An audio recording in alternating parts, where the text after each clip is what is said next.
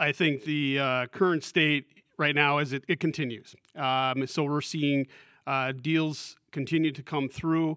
We're seeing multiples holding their level right now. But when we talk about what the outlook looks like, I think with the increase in interest rates and also the supply chain and the inflation, I'm expecting multiples to start to decrease. But I'm also expecting a lot of opportunities for buyers and sellers out there. So I think the activity still continues.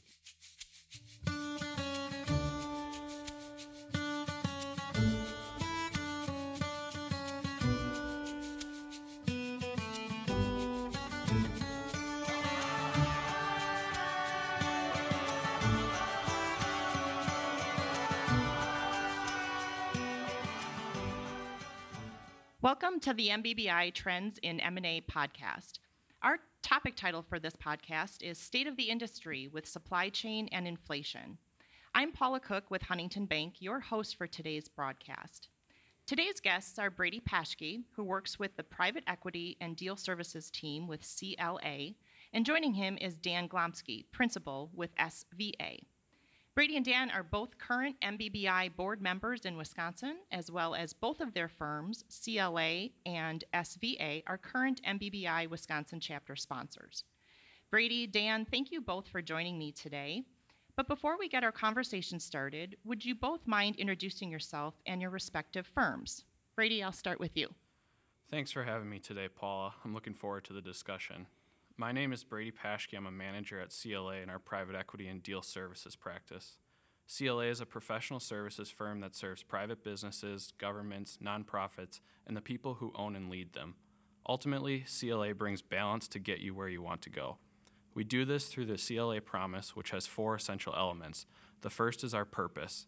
CLA exists to create opportunities for our clients, our people, and our communities. Our promise is to know you and help you. CLA has a family culture and operates as one family, working together to create opportunities. Lastly, CLA has 4 strategic advantages, which includes deep industry specialization, seamless integrated capabilities, and CLA is the premier resource for private businesses and their owners. And at CLA, lastly, we have inspired careers for our people. Great. Brady, thanks for joining us. Dan, how about you? Well, Paula, first of all, thank you for inviting us to do this podcast. I think it's going to be a great topic and an opportunity for us to kind of share some of our knowledge. My name is Dan Glomski. I'm with SVA, one of the principals. Our organization is a CPA firm that represents clients in about the $5 million to $50 million in revenue. So more mid-size, maybe some on the small size.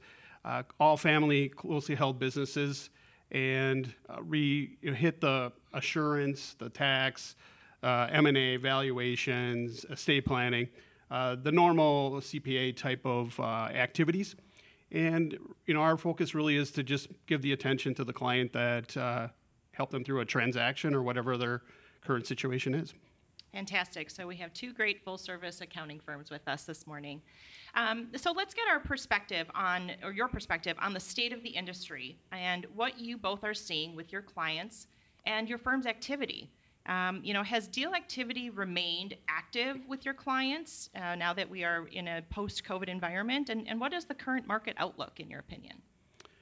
Paula, I think the current state right now is it continues. So we're seeing deals continue to come through. We're seeing multiples holding their level right now. But when we talk about what the outlook looks like, I think with the increase in interest rates and also the supply chain and the inflation, I'm expecting multiples to start to decrease. But I'm also expecting a lot of opportunities for buyers and sellers out there. So I think the activity still continues. Nice, good. We still need your help, right? Right, exactly. Good. Brady, anything to add from your perspective? Yeah, I think similarly to Dan, we're seeing deal activity still pretty high. Deal numbers, volumes are not quite as high as they were last year. Last year was a record year. However, we're still seeing significant volume for good businesses. I think, the outlook is maybe a little yellow and maybe not green as it has been just due to the inflation and rising interest rates. I think deal activities might slow down a bit, but it's not going to stop. There's always going to be a market for really good businesses out there that are managed. And, just looking back at some of the numbers we've seen over the last, year or so, just with the high volume we've had, private equity, for instance, invested over $1 trillion to local businesses over the last year. 74% of those businesses had fewer than 500 employees, and 56% of those investments had fewer than 100 employees. So I think there's still an interest in that lower middle market where we serve, and I think there's going to continue to be that interest even in the current environment. Are both of you seeing new clients that you're servicing, or really primarily in your existing book of clients that you work with? We're seeing some new clients, but a lot of it is the COVID and all these, the employee issues, the supply issues, and inflation are now kind of causing some owners to rethink their strategies. Right. So I think we're seeing, a lot of more getting ready for sale type of activity. And so therefore it's our current clients, but we do have, a lot of prospects coming in with that expectation as well. Good. Brady, the yeah, same? We're seeing a lot of existing clients. I would call it the aging business owner that is looking to prepare for some type of transition with their business. A lot of times what we're seeing more often than not that is a sale to a financial buyer or a strategic buyer rather than a transition to another generation of the family members. And so we're seeing a lot of activity in preparation for sale. So I think, just in knowing that, I think the market is going to continue to remain strong. Right. Sounds like it, for sure. There's a lot there. Yeah, no, that's good for all of us, right? Yes, absolutely. So with the supply chain issues that most, if not all, businesses are experiencing, what are some of the things that buyers and sellers need to be aware of as they target working capital needs and the number that is being established for them? How can they protect themselves and their businesses?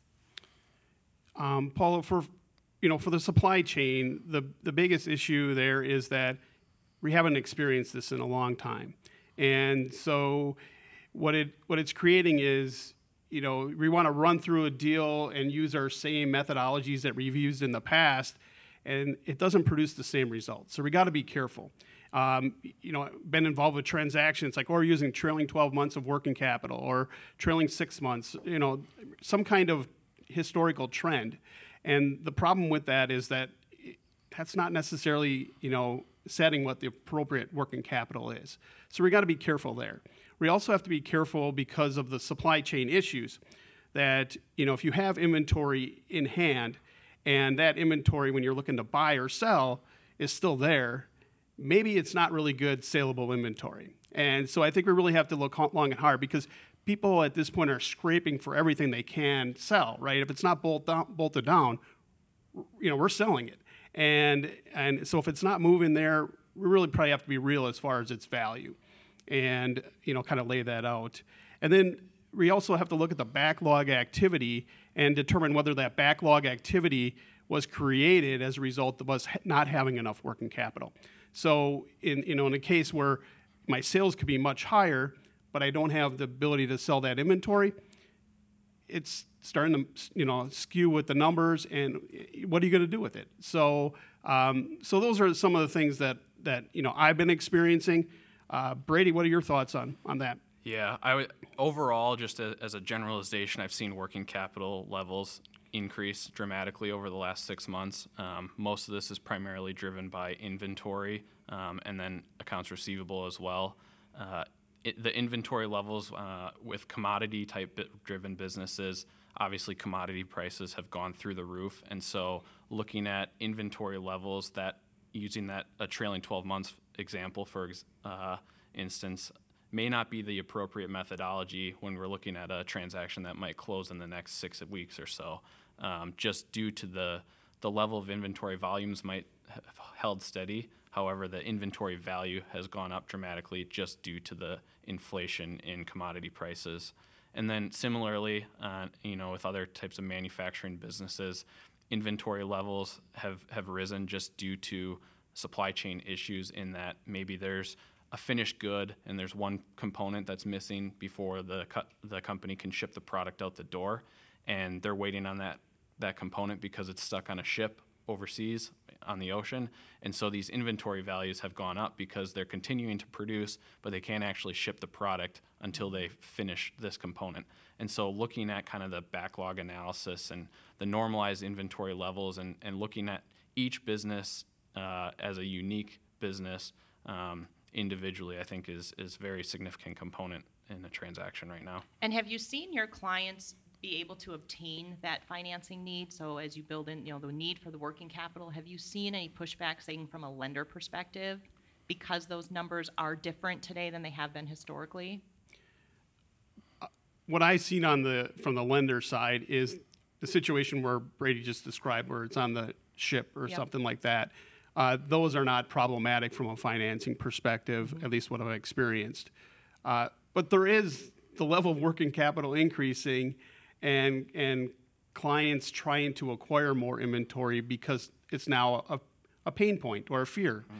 So as a result of that, there is more financing needed, and not necessarily it's creating backlog, which creates somewhat of a financial strain on the business, which has caused some financial institutions to put a little bit more pressure on the business. But for the most part, they seem to be working through this as a short-term thing. We just got to make sure it doesn't become a long-term situation. Right. No, that's great. What are you both seeing as far as the impact of the supply chain issues having on your historical due diligence analysis? Yeah, I can start with that one, Paula. I would say the most obvious impact right now is just the impact on margins and the ability for management teams to pass through rising costs to their customers. I think the most attractive businesses that we're seeing in the marketplace have really strong management teams that are able to pass these costs along to their customers and maintain these margin levels within their business. And kind of the pain point, of a business that maybe is not quite as strong or attractive to a potential buyer is a management team that's not able to pass that along or has long-term contracts with customers where they're locked into certain prices and they're seeing margin erosion just due to rising costs. Yeah, so your normal analysis doesn't exist today, right? Yeah, I think there's a traditional analysis that we're looking at, but you have to kind of understand what's driving certain trends within the financials and how you might be able to manage through those and continue to maintain a profitable business. Right. Dan, anything to add to that? It's just that you can't look at the historical and just accept it. It's still an event that occurred, and it's kind of how that business operates. I think it's looking at the percentages a little bit more, but really understanding the current state of that business. And a lot of buyers and sellers do get into that, right? But it's not the normal process, and the attorneys might not necessarily be thinking about it because they're working on the agreement and that type of thing. So it's just a point where we don't want to surprise people. So at this point, we're trying to just get ahead of it. I'm adjusting. I'm looking back further in time now and seeing what kind of trends or percentages might have existed, trying to adjust them a little bit more. But it's volume. It's how much inventory I have. How much can I get my hands on? And there's a lot of variables that need to be considered. So when somebody goes into buying a business, they're fully aware of what they're acquiring. It's just likewise the seller's aware of why there might be an adjustment. Right. So kind of a loaded question, but do you both see the supply chain issue coming to a cure anytime soon, or do you think it'll be a long waiting game? Personally, I think it's a long waiting game. There's continuous freight costs. There's continuous shortage in drivers. There's things that shut down in China. There's a variety of variables that just continue to impact that supply chain. It's never had the ability to just open up. It's not like somebody was stopping everybody at a fence and letting everybody out now. There's just too much that has to happen there. I think we're in a supply chain issue for the next 2 years at least. Brady, what's your waiver on that? I would agree with that, unless I think the big variable is unless we see demand slow. Right now, this is kind of it's the supply and demand. It's a demand-driven issue here, and so far, looking at our clients' backlogs and the deals we're working on, that demand is still there, and so these supply chain issues have not resolved themselves yet, and so we haven't seen it normalize yet. This appears to be, at the moment, the new normal, unless we see some relief yet. So we just don't know. Nobody does. No, that's the truth. All right, so let's switch over. So being in the state of inflation, we talked supply chain. Let's talk some inflation with price increases and rising interest rates are happening all around us. We just saw a significant hike last week, and some may be of the opinion that we're not out of it yet. We may see some more this year, and likely to be on the continued rise. So what are some key transaction items that buyers and sellers should be aware of while evaluating their transactions? Yeah, I would say that you want to, first of all, evaluate that revenue growth, right? So if we have inflation, we're increasing prices, so therefore our revenue is going up, right? But what does that revenue growth really translate to? And we got to be careful on what that really means to the organization. Then we have to look at the business, and we always do this in any deal, is look at what their significant costs are within that business. But what's the impact of inflation on that? And, the reality of it is there's just so much that inflation impacts a business. I have clients right now that, they thought, oh, we'll just project or budget this, and all of a sudden they're starting to look at, and all of a sudden these costs or price increases come, and they're not ready for the price increase, right? So they still need a little bit of time. They're flexible enough to get them out there, but that invoice already has hit them as far as that cost. Right. So it's happening fast and furious at this point. So it's affecting margin, it's affecting growth. When you really look at your analysis, I think you really have to be real on the level of inflation that you need to bake into these numbers. And do you have a baseline of what you bake in? Is it a 25, 35, 50, 100% increase? I know it's all over. You can't really pinpoint it, but any kind of starting point? At a minimum 10. So I'm not, when you say 20%, 25%, that wouldn't surprise me either. Right. It is significant. And, the price increases, we've seen probably a lot of our clients have gone up 10% in their percentage of increase in their products, and they're still seeing cost increase greater than that. And then fuel surcharges and everything else that's hitting them, it's a significant number. Yeah, that's definitely a pain point probably. So Brady, anything that you see with the inflation and what you... I think one thing to add to what Dan's already covered is just employee retention. That's a significant struggle that a lot of companies are dealing with right now, especially in the rising wage environment and just keeping up with wages and paying their employees to be committed to coming to work and performing the duties that the company needs in order to service their clients and customers. Right, so they can retain them and not lose them, right? Right. Any kind of baseline there that you've seen or recommended to provide that increase to those employees? I haven't seen benchmarks yet. I think just maintaining some type of culture, I think, is big. If a company has a strong culture with loyal and interested employees, that's big. And then just maintaining awareness to current trends in comparable positions is another thing that management teams should be looking at to just maintain employee retention, really. And then, looking on the other side of things, that cost obviously has to be burdened somewhere, and, how can we pass that cost along to customers and continue with, ongoing price increases to customers, just because, as a management team, somebody's got to pay for that. You don't want it. You want to maintain the profitability. So right, absolutely. So, is there one or two points that each of you would like our MBBI community or any other listeners to take away from our discussion today? My one point would be we have to be cautious on that EBITDA number and what its true production or opportunity is, and your ability to make changes within those organizations to meet those. Okay, that's great. Right. Yeah, I would just, kind of summarize in making sure that you look at each individual transaction or business or deal, and, individually, each transaction is always going to have some unique components to it, and just making sure you understand the various nuances within each transaction and what's driving certain trends and, how the management team's reacting to cost increases and inflation, that kind of thing. Got it. So the devil is in the details, right? Right. Well, thank you, Dan and Brady, for all your insight and commentary, all very insightful and helpful for all of us. Thank you to MBBI, CLA, SVA, and Ray, our audio engineer, for hosting us today. This is Paula Cook with Huntington Bank signing off for MBBI. Thank you and enjoy the day.